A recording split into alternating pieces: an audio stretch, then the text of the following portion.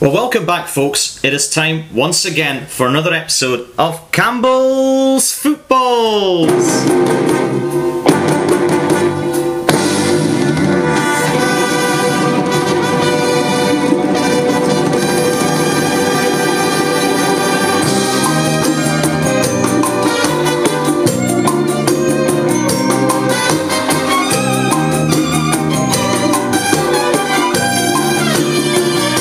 Yes, a warm welcome to Campbell's Footballs, the only show where bad predictions are cancelled out by good crack.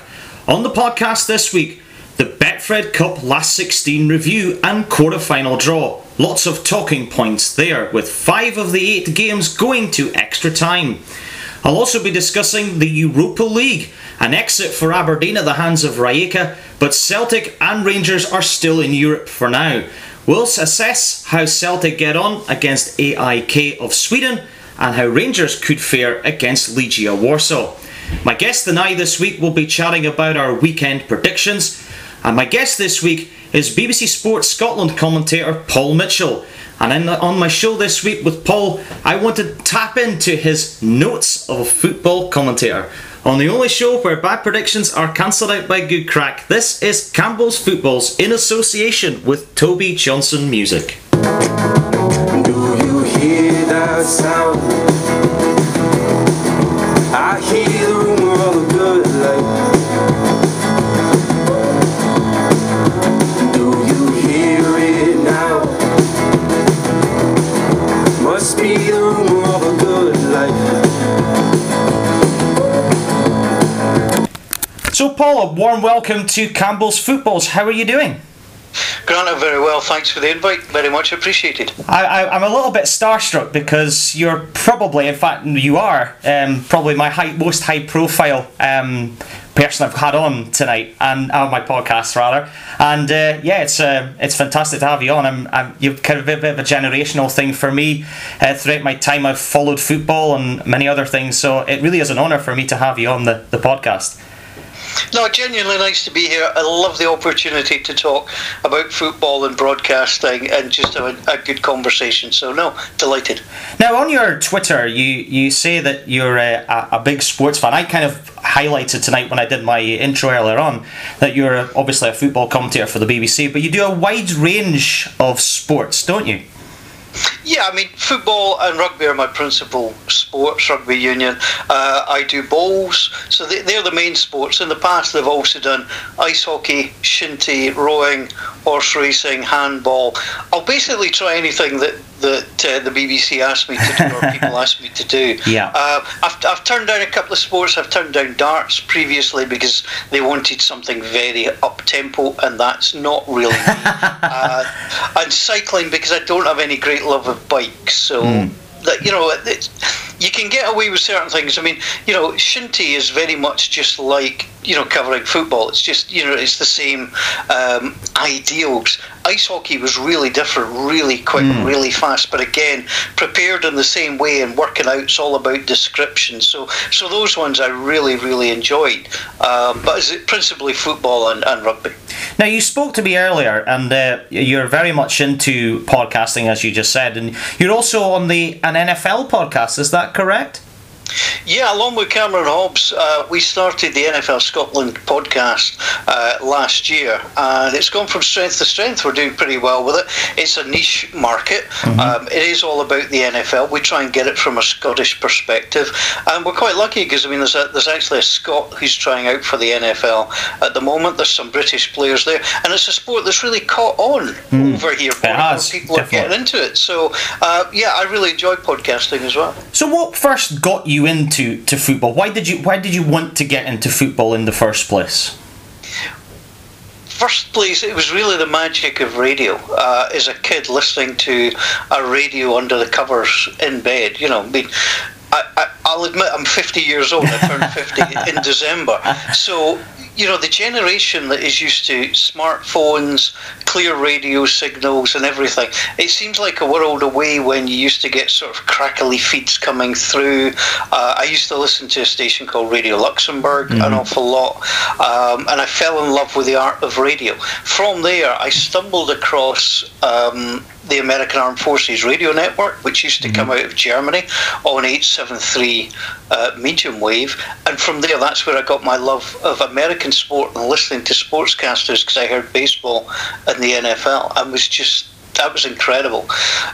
Into football, I mean, listening, to the radio, David Francie was the main voice.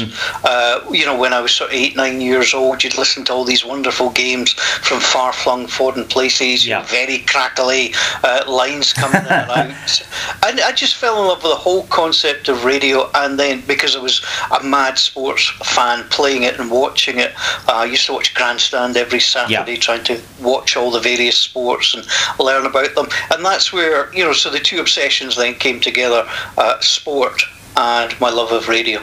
Excellent. Was there any sort of inspirational figures from the world of radio, certainly in Scotland, that really got your attention from the beginning?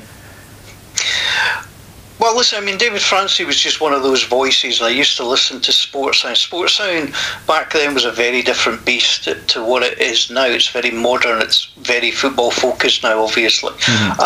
So, just listening to that, Peter Jones on What Was Radio 2, Brian Butler. I mean, the voice of Brian Butler was just amazing, and just listening to these people and thinking, yeah, they're getting to watch football and they're getting to broadcast. That's pretty cool. The main Scottish influence would be Alistair Alexander, who I met because I entered the Radio 2 Young Sports Commentator of the Year competition. And I reached the Scottish final twice, which, as I tell people, they probably only got about 6 entries anyway. And I never won it on either occasion, which because the chance was to go to London and participate in the final. Never won it on either occasion. Derek Ray was one of the judges one year and Alistair Alexander the other, and I was recommended to BBC Sport as somebody worth a try. So back in August of '91, Dougie Wernham, the head of Sport at that time, got in touch, offered me the chance to do a couple of games. So I went out with 2 reporters over 2 different weeks. One was a former linesman called Bill Moulds, and the other one was a very red-haired gentleman called James Spence from Dundee. Of course. Some boy. That's all I'm going to say to that one. So basically it's Spence's fault because he told me. Oh me, he's a great guy, Jim Spence. I like listening to Radio Scottish, and great characters like himself and Chick Young really make Radio Scotland, certainly for me growing up and obviously now.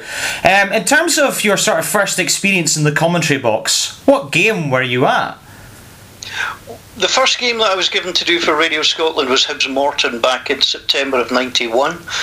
So I was let loose with my little machine, which they called a Kubi, which was a commentator-operated outside broadcast unit, and plugged in. And Malcolm Wilson was the original host at that time, because Derek Ray had just left at the start of that season to go to the States. Malcolm Wilson started, but very quickly Richard Gordon took over. In that first season, I worked a couple of times in studio with Richard, because they had a secondary presenter at the time who used to read out things like the racing results and the classified football results. So I got a really nice education into the studio side of it. Richard was a much more experienced broadcaster, having come from North Sound and things like that. And just being able to watch him work and watch how the studio worked gave me a really good grounding early doors. And I just kept doing the games as was, and eventually the offer to do a commentary came after a number of years. And you've worked at the BBC for quite a number of years now. What has it been like, the journey from when you began to current state of play? I mean, it's a very interesting place. I've always been freelance. I've never been on staff at the BBC. I've always been freelance, been under contract at various times. I mean, it's gone from a very small department to a really huge operation because it's now television, online, everything online has exploded, and it's made the department, grow greatly. The amount of content and how easy it is to put content out. I mean, absolutely. Now you can walk in. I mean, I do my interviews with the managers after games. If I'm not doing a television interview, I do it on my mobile phone. I mean, I started on a reel-to-reel tape recorder. Can imagine. And so the technology has changed things wonderfully well, and it usually is pretty reliable as well. So there has been a huge change. I mean, things that people might not realise. You will, from listening to Sportsound, but when I started, you weren't allowed to say which was going to be your main game at 3 o'clock. Right. In case you affected the attendance. You weren't allowed to announce, I think, till 3:30 what your game was going to be, and commentary came in the second half. It's quite extraordinary. I would never have guessed how that has evolved from then till now, just based on what you just said. That's quite extraordinary.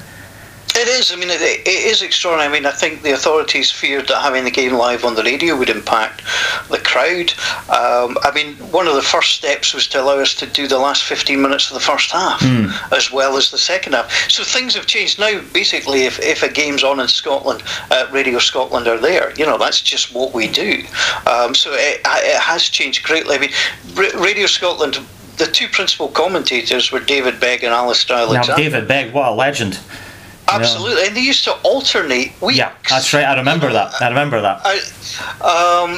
by the end of their careers, they were on every week because they were doing so many games. And of course, games getting moved for television. Absolutely, absolutely changed the whole landscape of broadcasting. Following your line of work. It's interesting, Grant, because it's a brutal business, and that's what people often don't understand. It's a brutal business, not just sports radio and commentary, any radio job. It's hard to go from job to job. If you look at the landscape of Scottish local radio, there used to be, Radio Forth had 2 stations, Radio Clyde had 2 stations, Tier 2 stations, etc., etc., and all these had people, Forth 2 would have 4 or 5 disc jockeys, Forth 1 would have the same. Now, so instead of 10 or 12 people, you might have 3 or 4 because of syndication networking. It's a brutal business that's shrinking. It's expanding in some ways. There's a lot of community radio, there's a lot of opportunities, but you try and make a living out of absolutely. Community radio. So what I would say, it is quite a brutal, cutthroat business. So don't be afraid to, as I did. I mean, I worked at a bank. I worked for Standard Life. To do it as a dual profession, if that works for you, and just see what the opportunities are, and just try and get experience. I mean, I started off on hospital radio, which I really, really loved, and I did so many different things. Making tea, helping look out records, all of the side things, and then broadcasting. I mean, I broadcast every genre of music you can think of. Sure. Yeah. Blag about jazz or classical. It's all learning and learning experiences, and that's the good thing. Try and do any of that you can. In terms of trying to break into the business, it's hard. I mean, it is seriously hard. I mean, there's a lot of clubs. You can volunteer with your clubs and try and get onto club media. And if you like it, then you might be able to grow it from there. Yeah, interesting questions. I'll come back to a wee bit more questions towards the end of the podcast. But let's move on to my next topic, which is to talk about the Betfred Cup review. Obviously, the last 16 was last weekend, where 5 of the 8 games went to extra time. You were at Motherwell Hearts on Friday, weren't you? Yeah, I really enjoyed it. I thought it was a good game. I know Stephen Robinson was very disappointed in his Motherwell side, and he stayed in the dressing room for an awful long time. Yeah, I thought that listening to the BBC Scotland podcast afterwards. I was listening to it, and it sounded like he was not amused with the performance. What have you made of both teams? Because I've watched Hearts a little bit this season. I watched them against Aberdeen, and they were a little bit scrappy. They were very poor against Ross County, and were quite fortunate to get a draw in that game, I thought. But seemed like they maybe turned a corner on Friday night? I tell you what, you'll need to watch the next 2 or 3 games. I mean, they play at Celtic at the weekend. I think you can always discount going to Celtic Park because it's Celtic. Absolutely, and at home Celtic are so strong, aren't they? Oh, I mean, they're ridiculously strong, so, and as they should be. But in terms of Hearts, I mean, I did the Ross County game. Hearts were as poor as I've seen them in a long time. What returned for me on Friday night was the energy level was high. They were an awful lot quicker. Of course, they lost Jamie Walker, who I thought he was best 35 minutes in a Hearts jersey for a long time. He scored the goal at Pittodrie that I remember early in the season as well. He scored a very good goal in that game. Yeah, but I don't think he played particularly well. No, he didn't. He didn't play well at all. He didn't play well at all. Yeah, he was anonymous against Ross County. So to watch the energy that he brought was very impressive. Hearts, of course, have changed the goalkeeper. Bobby Lamal had looked awful against Ross County, so he needed to be rested. And I think they would have played Doyle if Pereira hadn't. Yeah, it was Joel Pereira on loan from Manchester United, which I thought was a bit of a coup from Levine. That was for sure, because I'm a Manchester United fan as well as an Aberdeen fan, and he's been on the books of United for quite a number of years, and I thought that was a bit of a coup for him. But I don't know what you think, but I think getting Stephen Naismith back is a big plus for Hearts. Yeah, I mean, he missed the game against Motherwell due to hamstring problems, but I think his role now, he'll have to come in and play into a similar position as Jamie Walker. I mean, the interesting one for me is Hearts didn't play Ikpeazu. Yeah, that's an interesting one. And they played Connor Washington. Connor Washington, I was speaking to Neil McCann, I would say, Connor Washington reminds me of Gary McSwegan. Intelligent player, good runner, can finish in the box, and I really like the way he played. Interestingly, I thought Motherwell's Chris Long, when he came on, was the opposite to Washington for Motherwell. And I really liked the way that he played. And Motherwell have got some good players. I know Stephen Robinson, as we mentioned, was very unhappy, but I do think Motherwell have got some nice players in there, and I don't see them struggling. Yeah, I think Liam Donnelly is the one that kind of shines for me. He played very well in albeit the 5-2 loss against Celtic. He scored a couple of certainly one very good goal. Maybe Scott Bain should have done better, but that's another topic for debate. Obviously Hearts through. Other stories that caught your eye: Celtic taken to extra time against Dunfermline. Yeah, I mean, Dunfermline, I don't know if you know, nobody has lost in the League Cup final more often than Dunfermline for a team that's never won the trophy. Now that's a stat. It's not bad. It's not bad.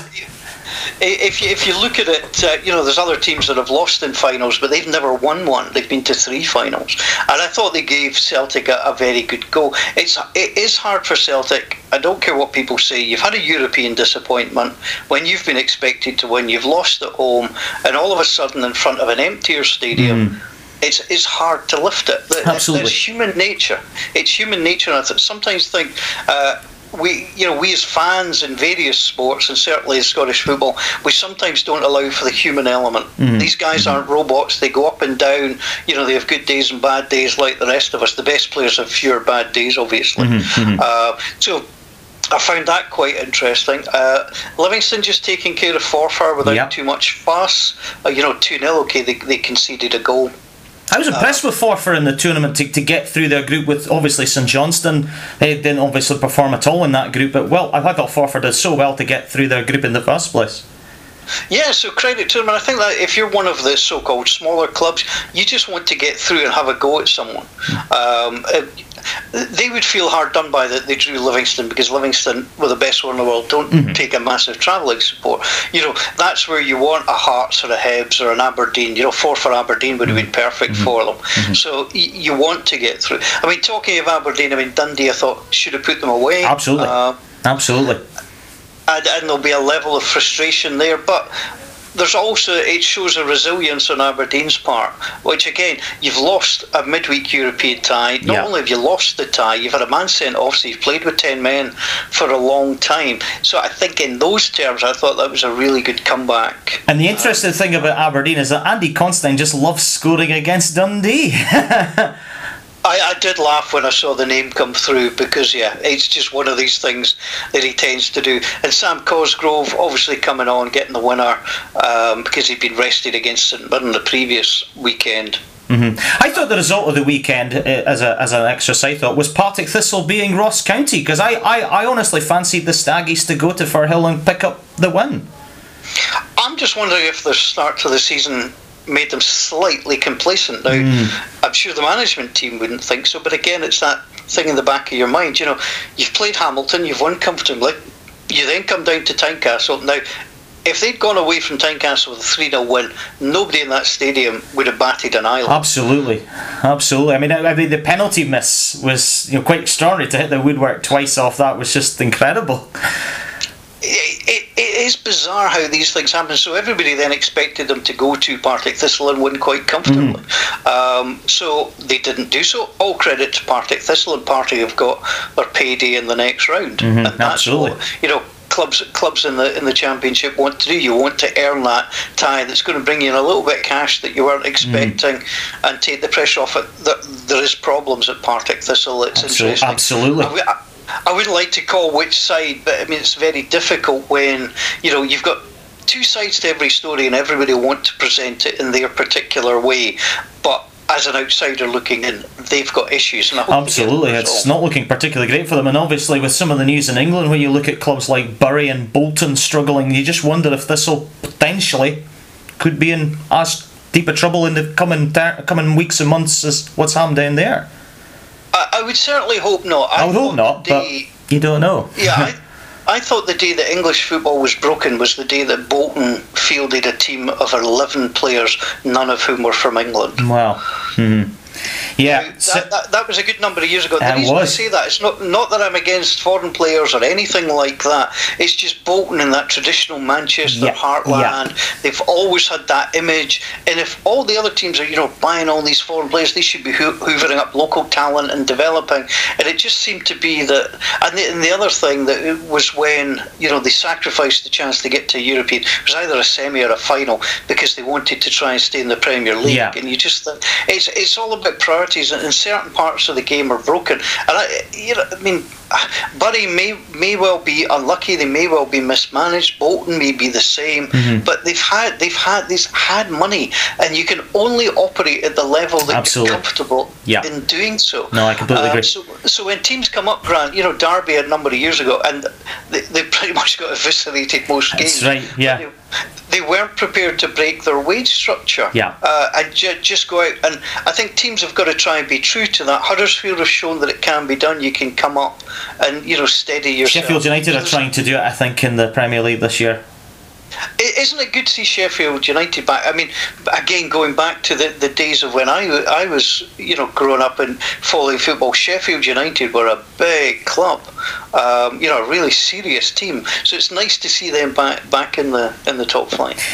Just finishing up the Betfred Cup, Rangers were pretty impressive against East Fife. They look like they've kind of made strides this season.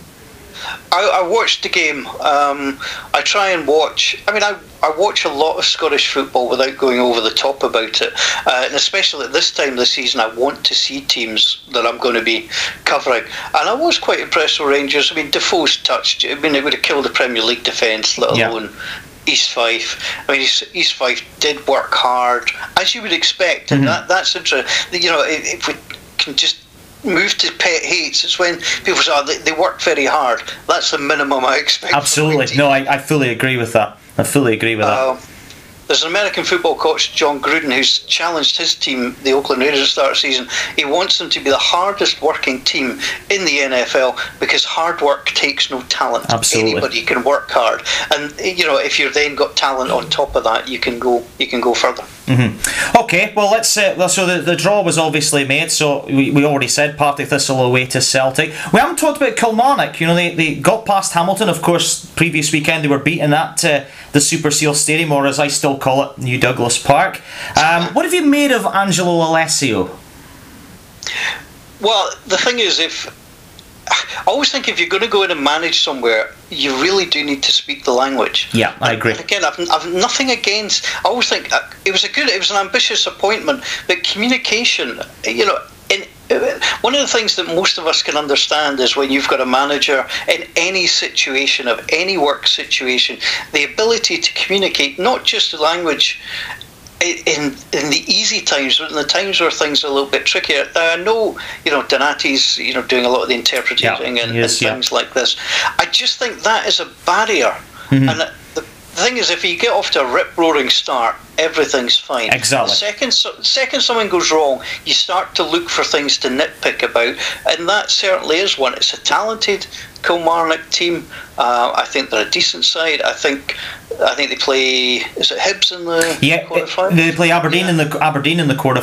No, they play Hibs. Sorry, I beg your pardon. No, you're right. They play Hibs. Yeah, and they're at home as well. So it's an opportunity for them. I think they possibly need a centre forward to help Eamon Brophy, because obviously with Chris Boyd now retired, I think they're missing something there. This is my point of view, and I think Hibs are gettable. Hibs have conceding a load of goals at the moment. Yeah, I mean, if I was Hibs going down to Rugby Park, I'd just pretend I was a Welsh team. That's very true. That's very true. And of course, Aberdeen against Hearts. That's an interesting game for me because, I've openly said on my podcast I think Craig Levein might be under pressure from the fans. There's a lot of Aberdeen supporters are a little bit unhappy with the way Derek McInnes is going about things at Aberdeen. What do you think about both of those teams at the moment? You know what, I tend to lose a little bit of patience because Hearts fans, Craig Levein took them to, cup final. He did finish top 6. Yes, they're not playing brilliant, sexy football, which they would like to see. Mm-hmm. But we sometimes forget you can't win all the time. It's the same with Aberdeen. Exactly. Derek McInnes arguably has been doing so well with them. As soon as you hit 2 or 3 roadblocks, every while he's lost it. He can't do this. He can't do that. Is that the way? Is that the way the football community is going now? Though it's a results business. I mean, it's a very well used, very well worn phrase, results business. But I would like to see, results over a period of time. Mm-hmm. I mean, you mentioned Kilmarnock and the dreadful start they've had, but. You then see people say, well, how long is it going to last? Mm-hmm. Yeah. And it's a natural thing to talk about in many ways, but, Kilmarnock, if they've done their due diligence, they've done the research, they know he's the guy, if you were to bin him after 4 or 5 games, then to me the board has got to go as well. Absolutely. Because they've got it wrong, and if you keep appointing badly, that's your fault, because then obviously you can't evaluate talent, you can't evaluate how a manager's going to be, you're not taking up good references, you're not talking to the right people. But in Craig Levein, Derek McInnes, I think Derek McInnes, he gets the plaudits when they're going well, yeah. And Aberdeen, like most fan bases now, are a little bit quicker to turn on managers, and that's simply because we see it more. People have a voice, be it with Twitter, be it forums, and that's what we see more than ever before. I don't think there's probably any change to the way that people feel about the managers and the clubs from 20 years ago. The change is now people have got a platform. Yeah, absolutely. No, I completely agree with that. And that's the biggest change, Grant. No, I completely agree with that. I think from an Aberdeen point of view, and obviously being an Aberdeen fan, I think a lot of people I know and spoken to were frustrated with the Rijeka game because it was a great opportunity, maybe because they beat them before, but also the opportunity that they could have maybe got to the group stages, because it was going to be either Ghent or Larnaca, which maybe wasn't the grandest of the teams they could have drawn. Obviously it was going to be difficult because we've heard people like Tom English and Michael Stewart speak about it on other shows, but it just looks like a missed opportunity for Derek McInnes. I mean, he would argue it was a missed opportunity. You've gone out to a Croatian team, so it's not the worst in the world. The sad fact is that teams are now looking to draw Scottish clubs. That's the sad fact. Now, you can take that, Celtic, you can take apart from that, because Celtic, because of what they've done in Europe in recent terms. But in terms of anybody that draws Hearts, Hibs, Aberdeen, Kilmarnock, Motherwell, they're going to see that as a good draw at the moment until we can start beating teams. I mean, I was on holiday a couple of years ago and my son came through to say Hearts had been knocked out by a team from Malta. Yeah, Birkirkana, I think it was. Well, I mean, it just sounds like a made-up name anyway. And you think you can't go out to teams like that. No. And sometimes I feel that, I mean, I'm a great believer, if you're better than the opposition, go and beat them, whether you're at home or away. Absolutely. Just go out and beat them. And I think Aberdeen's problem is, of course, they lost also very quickly. Yeah. They lost the early goal, and that was it. They were pretty much done thereafter. I think now in modern European terms, you've got to score away from home. Absolutely. Completely agree with that. And folks say, well, that's a bit of a cliche, but it is absolutely true. Or you don't concede and it's a one-off game and you've got to beat the other team. It is that easy. But we've been littered with so many. I mean, Kilmarnock going out to Connacht's Quay, it's just horrible. Yeah, I mean it's quite an extraordinary result. I mean, I was looking at some of the teams in the playoff round. I mean, Linfield from Northern Ireland have managed to get further than Aberdeen, which, you know, for me just speaks volumes. If you compare those leagues, but maybe that's just my personal opinion on that. Yeah, and again, the Croatians, I mean, that is a good league. They've got decent players. They've got decent sides. So is it a surprise that Aberdeen went out? No. Probably not. Is it a disappointment? Yes. Yes. It is. Is it a surprise Kilmarnock went out? Absolutely. Yes. Yeah. No, agree totally with that. Let's obviously complete this segment. Rangers away to Livingston. I don't think that's a bad draw for Rangers. It's a tricky game, but they should get through. Anything's a tricky game if you're away from home in a cup tie, because it only takes one moment of madness to get somebody sent off or something like that. Now, I know Rangers aren't great fans of the Livingston pitch, but I've been very impressed with the way that Rangers have rebuilt under Steven Gerrard. Without question. And what I say to people is, Rangers have got, like them or not, Rangers have got, 45, 50,000 season ticket holders. They do shop in a different market than most of the other teams, with the exception of Celtic at the moment. Therefore, they should be able to attract better players. Now, what we saw under, the previous managers, Kachina and Warburton and things, they just bought their own people. Yeah. And couldn't make them mould. Gerrard seems to have a better eye for a player and a better way of bringing things together. I think one of the best signings of the whole of last season was Kamara from Dundee. Oh, completely agree. An utter steal. And again, I would question what other teams are watching.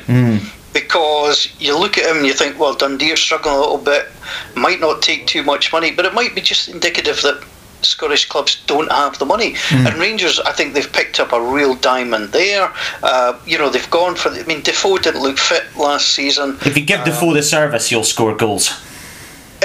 Easily. And they seem to have quite a good base of players. They've got a good goalkeeper, they've got a good second goalkeeper. Tavernier's solid, he's been there a while as well. Rangers are starting to get an identity of a team, and it's not just a team that's being turned over every year. Well, let's move very nicely into the fact that Celtic and Rangers are playing European football tomorrow night. Rangers are against, now its name's escaped my memory, Legia Warsaw, away from home. What do you think about that? It's an interesting draw, that. Yeah, I think in terms of, you look at some of the other teams they could have got, Rangers will be quite happy. Will it be easy? No. I don't suspect it will be. Same for Celtic and AIK. Again, you're now getting to the point, I think Aberdeen found it, you're getting to the teams that are pretty much level with you, and therefore it's then about organisation tactics. It's about the little things that make a difference, taking your chances when they come, keeping 11 men on the park. Absolutely. Can be so important. So I don't think either Rangers or Celtic have got much to fear. I would reckon they will both go through, and it'd be good to have two teams in the group stages of the Europa League. I think that'd be a great thing. I would rather Celtic were in the group stage of the Champions League. Yeah, definitely. Definitely. That's what provides the interest. The Champions League, just to digress, is losing its lustre a little bit. I think some of the group games are just too tedious. You can lose a game and you could still win your group. So even when the odd shock happens, it doesn't really have a great impact. Whereas, I would always watch the Scottish team in Europe. And Celtic have had some great nights. Celtic Park is a great place to be on a European night. If people haven't experienced that, it doesn't matter what team you support. I'll tell you what, I've been fortunate. I've been to Celtic Park on a European night, Ibrox, Rugby Park, Easter Road, Tynecastle, Pittodrie, all of these places, and there's just something so good about a European night. And people to get the chance to go along and watch Champions League football, it's quite amazing. When you talk about European nights and you mentioned Aberdeen, the one thing that reminded me about that was the 4-0 against Copenhagen back in 2008. That was a great night. The Bayern Munich game was a great Bayern Munich game, of course, as well. Yeah, that's right. As well, Shoni Aluko scoring. I tried to moderate the goal calls, because I was taught early by Alistair Alexander, what do you do if the best goal you've ever seen gets scored after 10 minutes in a game? And I'm like, well, you get really, he says, but you can't go to the top of your range, because what happens if the better than best goal gets scored in the 90th minute, where do you go in terms of your range? But Sonny Luka, I think, it's slightly off the charts with that one. The win against Copenhagen was great. One of the best European nights, Grant, I ever had was the night in Dnipro when Aberdeen got through. Yes, I remember that night. Dnipro Petrovic. Remember, coming back from the stadium, being in the airport lounge, a lot of the fans and players were together waiting for the charter, and just being in that atmosphere and chatting to Jimmy Calderwood and some of the guys. It was just such it was wonderful, because Scottish triumphs in Europe, especially away from home, are quite rare. Absolutely. And that was some night, I'll tell you. Absolutely. Well, we'll carry on with that in a second, because I've got another question regarding that. But let's move on to our predictions for the weekend's matches. And this is where I get to pit my wits against a kind of experienced guy like yourself. And I'm a bit nervous here, because I expect to get well and truly beaten this week. Let's start, obviously, in Scotland. Hamilton against Motherwell, Lanarkshire derby, to kick things off. Yeah, I think Motherwell will bounce back, having had a couple of tough results against Celtic and also against Hearts. Motherwell 2-0. You're going for 2-0. I'm gonna go for the same, but I think I'm gonna go for 2-1 to Motherwell. I think Accies at home are always a tough nut to crack. Obviously the plastic pitch, but as you say, a bit of a derby game. Motherwell will be up for it, and I think they'll sneak over the line 2-1. Next up, I have to say, I do like. I've been watching. This time of the season, tracking all the signings. I think Brian Rice brought in a couple of good players, and he's a very clever guy. So I just fancy Motherwell because of the way they've started the season. But I think Hamilton will surprise one or two teams this year. I think the young lad Cunningham looks a bit of a player. I certainly saw him against Ross County on the sports scene. He looked like he was the only player that looked like he could probably do something. I didn't see the game against Kilmarnock, but obviously they won 2-0 and were much more impressive. Next up is Hibs against St Johnstone. St Johnstone have had a tricky start to the season. Yeah, I mean, it's very unlike St Johnstone. Tommy Wright's done a good job for so long in terms of the league placing, where they finished, and trying to keep them going. The biggest thing you need in any league is a goal scorer. St Johnstone struggled the last couple of years. Hibs, I mean, there were actually people debating about Paul Heckinbotham, whether he should stay or go after the League Cup tie, and you just think, and this is what we've talked about, it's this instant overreaction to everything. Everything's either fantastic or it's dreadful. Yeah. I think Hibs will win the game 2-1. I think they've got some nice creative players, Hibs. It's just a question of can they use them. I think the loss of Martin Boyle is a bad one. Absolutely. For them. I really love the spark that he gives. Scott Allen, well, he's obviously won. I was going to go to him. Award. Superb player. I mean, he is great, and I think because he's not played as much as he would like to in the last few years, perhaps there's a little bit of extra effort there. So, yeah, I'll take Hibs to win that one. I'm going for Hibs to win that one as well, for pretty much exactly the same reasons, but I'm actually going for them to keep clean sheet, which is quite rare. I'm going to go 2-0 Hibs in that one. Now, next up is Kilmarnock against Aberdeen. Well, I don't want to try and get exactly the same as you, so I suspect you might be going the way of the men in red. I actually think, this one to me has got a draw written all over it. Aberdeen, I think, would just be happy because of how Kilmarnock have been in recent times. So I'm going 1-1 on this one. Yeah, I'm going 2-1 Aberdeen, but I don't see it being an easy game for Aberdeen. I expect Kilmarnock to come out firing. I wouldn't be surprised if the game went to pretty much injury time and Aberdeen nicked it, but I went 2-1, but it's more a heart prediction than the head one on that one, I've got to say. I thought you were going Aberdeen. Yeah, I often near put 1-1 there actually. Next up is Ross County against Livingston. I'll be making the 6-hour round trip to watch that game for Radio Scotland. It's one of the nicest places to go. Dingwall. Been to Dingwall. Yeah. Great ground. Unfortunately, the game I went to, they got beat 2-0 by Dundee a couple of seasons ago. There you go. No, it's just a place I've always liked going, and Roy McGregor's so friendly. It's just a nice place. Fantastic club as well. Yeah, I mean, it's interesting. They are trying to develop the talent from around their area. That's the way I think they've got to go. And it's good that, Inverness have done well, Ross County have done well, Inverness obviously won a trophy, Ross County have won a trophy. It's really, they have been solid success stories in Scottish football. They beat Hamilton 3-0. I think Livy are a bit... a bit vulnerable on the road. Yeah, I agree with that, and I don't think they're going to have the same steel defensively with the loss of Kelly, Halkett, Gallagher. They're big players to fill. Yeah, I mean, they've brought in a few different players. It'll be my first look at Livingston this season. It'll be very interesting to see how they get on. I do enjoy watching a team for the first time when they've had changes brought into them. It'll be interesting to see what Gary Holt, I think, has been in charge for a year now, what he'll come in and do. I'm going to go with the Staggies in this one, and going to go 3-1. I actually wrote 3-1 there as well. So yeah, I'm going 3-1 Ross County. I also think as well, when we're on the subject of Ross County, they actually look like a team that will score loads of goals as well, which in the past has sometimes been a bit of a problem.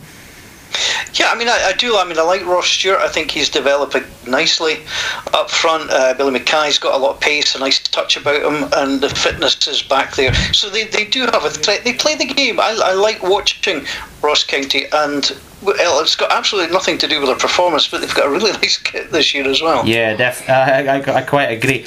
Right, we're moving on to the Sunday games, and we're at Parkhead for Celtic against Hearts. We've already kind of talked about this. Celtic to win reasonably comfortably here.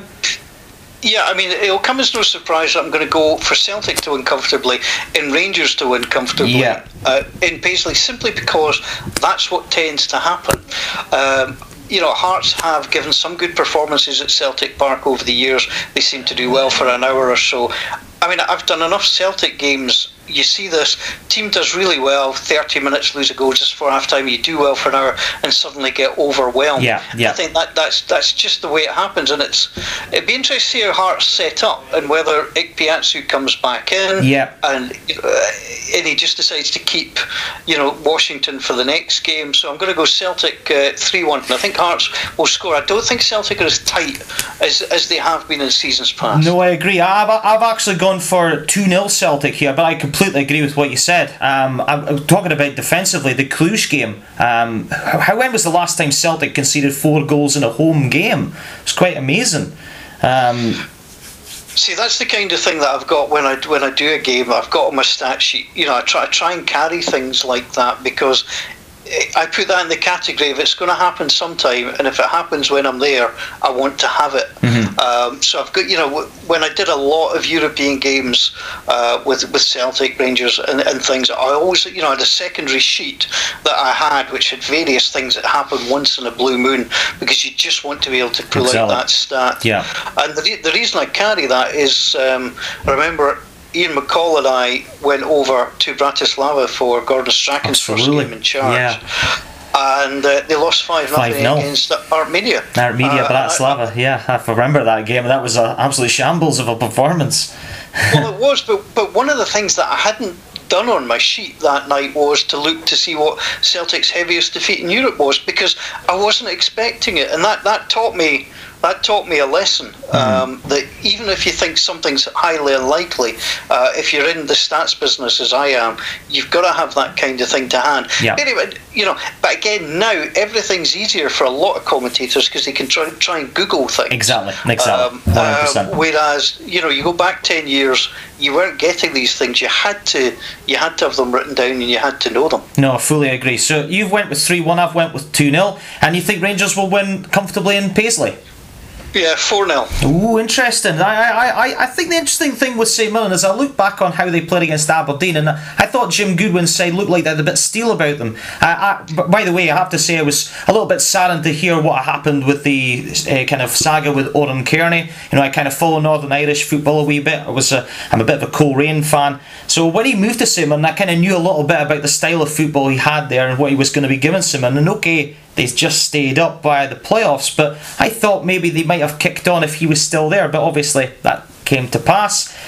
Goodwin has come in, didn't start particularly great, but they're starting to get, they got the result against Aberdeen, and I think against Rangers they'll be overpowered with the likes of Defoe and players like Aribo with the quality they've got. But I just think that St Mirren could make it sticky early on, so I went 3-1 there to Rangers. Right. The reason for going for 4-0 is simply it's no reflection on St Mirren. It's just simply the way that Rangers are playing, the goal scorers they've got, the confidence that they're playing with. I like Jim Goodwin. I've worked with him a couple of times. I've interviewed him a few times. He's a very deep thinker in the game. But Rangers have got class at the moment in Scottish football terms. Yeah, I could be wrong. I've been wrong before. Absolutely. Let's move into the English Premiership, because there's a lot of people on my podcast that listen are very interested in English football. On Friday night, Aston Villa are taking on Everton. Yeah, this is one of these games that would you actually sit and turn on? I mean, I need reasons to watch games if it's not Scottish football. Yeah, no, I agree.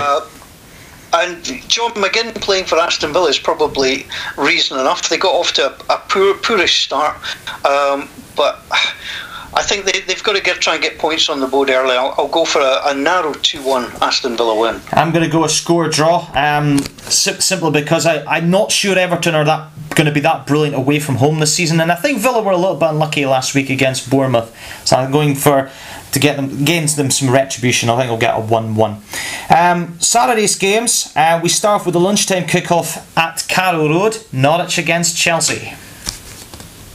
Yeah, I mean, it's one of these classic fixtures that if Chelsea are going to do anything, they've got to go down to Norwich and win. And I think they will. Norwich are bright enough, but I think it's the kind of game Chelsea need to win. I'm not convinced about Frank Lampard. I'm not sure it's a great appointment for Chelsea. I'm not sure selling players when you're not allowed to buy players either is a particularly clever idea. But they obviously got off to... You know, they've had a couple of interesting results, shall we say, Chelsea, and I think they need to get back on track, so I'll take them to win 2-0. Yeah, I've gone exactly the same. I have to say one thing about Norwich is Teemu Pukki getting a hat-trick. Couldn't hack it in Scottish football, but gets a hat-trick for Norwich last week. It is amazing when you see some of the names that pop up and you think, didn't he used to play up here? Yeah. And you think, yeah, okay. yeah, I know. It's quite astonishing, really. 3 o'clock games, Brighton against Southampton. Brighton have started quite nicely. They have done, but I'll tell you, Southampton are going to win this by a country mile, and I say that with the knowledge that my youngest son is a Southampton fan. Which came out of nowhere. I think that's part of the problem when you just pick Southampton as his English team. Perhaps you do too much FIFA on that. And I've actually been to the Premiership to watch Southampton, and we're hoping to take him again soon. So I'm going to go to Southampton. We'll get a 1-0 win, having lost their opening 2. I'm going to go 1-0 the other way. I think Brighton will win. I don't see it being a classic, but Brighton at home are always very tough to beat. My problem with Southampton is, are they going to score enough goals? I think they're going to be down there come the end of the season, along with Brighton, to be honest with you. But I'm going to go 1-0 to Brighton there. Next up is Man United against Crystal Palace. I think United will win this one quite comfortably. Yeah, I mean, Palace are the kind of team that can, cause a little bit of trouble, but again, you look at history, and history tells you Manchester United will likely win this. I'm not convinced this is a great Manchester United team. No, I agree with that. Fair bit away from it. I mean, you used to think, Man United are on Sky, I'm going to watch them. Now, if you said, you can watch Man United against Crystal Palace, I would probably give a little glance out the window to see if the grass needed cut. So give us a score. 2-0 to Man United. Yeah, I've gone exactly the same on that one. I think Palace, a big problem for them is, again, goals. If Zaha doesn't score, where's their goals coming from? Next up is Sheffield United against Leicester. We already said Sheffield United star. Well, Leicester have 2 under Brendan Rodgers, of course. Yeah, it's very interesting. I mean, that's where the interest comes in when, the former Celtic manager is there. Sheffield United traditionally, as I say, I've always had an affinity because they've always appeared to be a big club. I think the Blades will get on the board. I think they'll win 1-0 here. Nice little home win for them. Yeah. I think, again, what worries me a little bit about some of the games in England is where will goals come from? I think there's a lot of teams that are quite similar. Yeah, no, I kind of agree with that. I've gone with Leicester to win this game because I thought they should have won at Chelsea last week. Maddison, for me, is ripping it up in the Premier League. He's going to be Leicester's best player this season, I think, by an absolute distance. And I just think they may have enough here. But Chris Wilder and Sheffield United doing a great job, and I'm going to go Leicester to win 2-1 there. It's interesting because I want Brendan Rodgers to do well, with Leicester simply because it helps the Scottish game. I agree completely. Because if he goes down there and doesn't succeed, people say, well, he could do it at Celtic because there was no competition. I want to say he doesn't necessarily need to win things. He's just got to get a reputation, for putting together a good team, for playing well, and being, when the big teams come calling, making life really hard for him. Competing and certainly being involved in the latter stages. Now, I agree with that. The last 3 o'clock game on Saturday is Watford against West Ham. Well, my great old Uncle Frank was a West Ham fan, and West Ham were one of the teams that I started to follow when I was following football in England. Trevor Brookings' goal to win the 1980 Cup final is one of my favourite goals that I've ever seen, simply because I was watching the game, etc. And I actually got to work with Trevor Brookings because he used to present on Radio 5 Live for a while. He's one of my heroes in footballing terms, so I can't go against West Ham. West Ham to win 2-1. Yeah, I think the problem with Watford is they got a really shocking result in the opening day against Brighton, and I wonder if that was a little bit of an abnormality. I think they'll get back to winning ways here, but West Ham are a strange team because one week they're either really good and the next week they're not so good. They got beat 5-0 obviously by City first game, which is not exactly the greatest opening game you would want, but I don't know with West Ham. I think they'll be a mid-table. They always seem to be mid-table, don't they? And Watford are the same. This is a sort of a mid-table game feel, but I'm going to go 1-0 Watford. Now, half 5 game on Saturday is one I'll be tuning into, Liverpool-Arsenal. Yeah, I'll be listening to that on the way down the road. When I'm coming back from Ross County. That's true. And once off the ball's finished, obviously. Absolutely. Don't want to upset Stuart and Tam now. Definitely not. Liverpool are, again, if Liverpool want to win this title, they've got to take care of the top teams at home as well. Completely. Their home record has to continue. Arsenal, I'm not 100% convinced. I think, again, David Luiz is a bit of a strange one going there. Yeah. And I'm still not convinced. Kieran Tierney, I think, will be a huge success down there. I don't think anybody doubts that. But Liverpool under Klopp, 2-0 against Arsenal. I'm going for a bit of a goal blitz here. I'm going for 3-2 Liverpool. I'm not sure Liverpool are as strong defensively this year. I don't know what it is, but there are teams getting at them a wee bit more already this year than they were last season. And with Arsenal, with Aubameyang and Lacazette, they will score goals, but are they going to be suitable at the back? I don't think they will. So I'm going for a bit of a goal blitz there. Sunday's games. The first one I've kind of got down here is... Bournemouth against Man City. Yeah, again, it's the kind of game that you'd expect Man City to just go down, win reasonably comfortably, but Bournemouth... They've had a couple of good results. They're not a bad side, but again, Man City are just so far ahead of everybody. Wouldn't surprise me if they score early and win comfortably 3-0. Yeah, I've gone 2-0. I think Bournemouth, like you said, smaller teams putting up a wee bit of a fight, and then they lose the first goal. Maybe the kind of heads go down a wee bit, and I think City will do that. They just have too much quality going forward, so I'm going for 2-0. Penultimate game. Well, there's 2 games at half-4. Tottenham against Newcastle is one of those. Yeah, Newcastle are the footballing equivalent of a dumpster fire. I really worry for them already. Newcastle is one of my favourite places to go and work. I was fortunate enough to cover Newcastle a few times on Match of the Day. It's the nicest place to go. It's a great stadium as well. Are great. The stadium's amazing. Everything about it is first class, apart from the team. And the owner as well. I've got a little degree of sympathy for Mike Ashley, because it's his club, it's his money. I don't believe that fans have got the right to demand that the owner spends everything that he owns. But the PR side of it's a disaster. He's just done daft things, letting Rafa Benitez go. Yeah, strange one. To bring in Steve Bruce, I like Steve Bruce, a tremendous player, good solid track record as a manager. In certain clubs he's up and down, but the problem is you're trading Benitez in for Bruce. Exactly. And that just doesn't cut it with people. It's like exchanging gold for bronze. Well, yeah, it's as strange as I say. I think, by the same token, I think Steve Bruce gets a very hard time as well. Yeah, I agree with that. But this is the kind of game, Tottenham to win it at 3-0 wouldn't surprise me. Yeah, I've gone 3-0 as well, and I just think this might be a game where Harry Kane flexes his muscles and maybe gets a hat-trick. So yeah, I'm going for 3-0 for pretty much exactly the same reasons. And Wolves against Burnley is next up. Now remember, Wolves of course have got Torino tomorrow night, so it'll be interesting to see how they kind of come back off that game.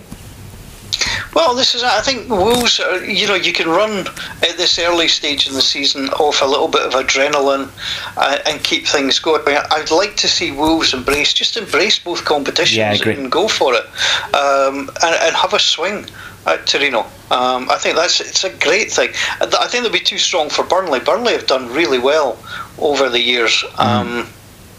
My only thing against Burnley, that's where I went to watch Southampton play Burnley against Southampton, and it was strange. I mean, they parked the away buses right down the middle of the road. Yeah. Literally, you were 10 yards away from going in. It was a very much a police operation to get the away fans in and out. It was very strange. I wasn't convinced on that particular occasion.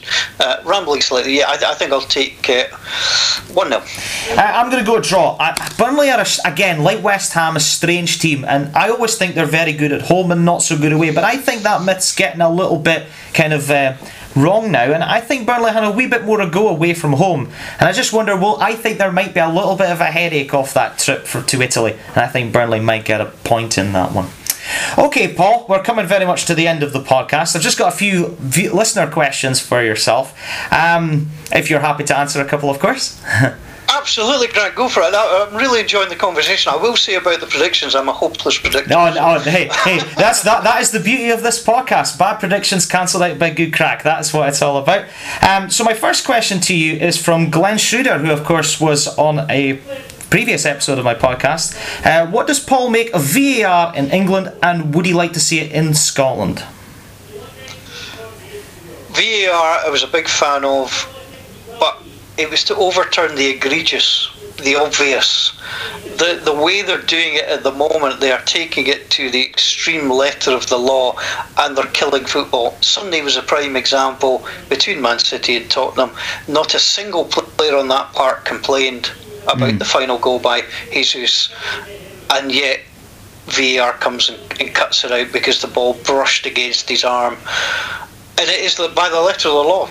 It was the correct decision, but to me that's sucking the soul out of football. I think VAR needs to be reconfigured, because I would actually like to see a challenge system introduced. I agree. As they have in American football. Or in cricket is the way I'd like to see it, but yeah, I think that's a good choice. I don't think anybody at Spurs would have challenged that goal.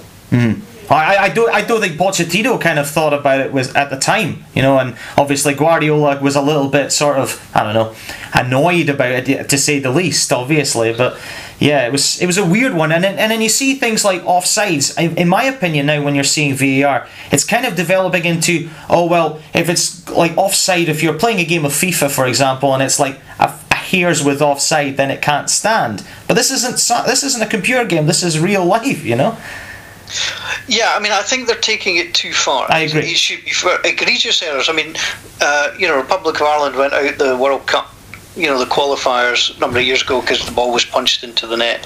By Henry, of course. Yeah.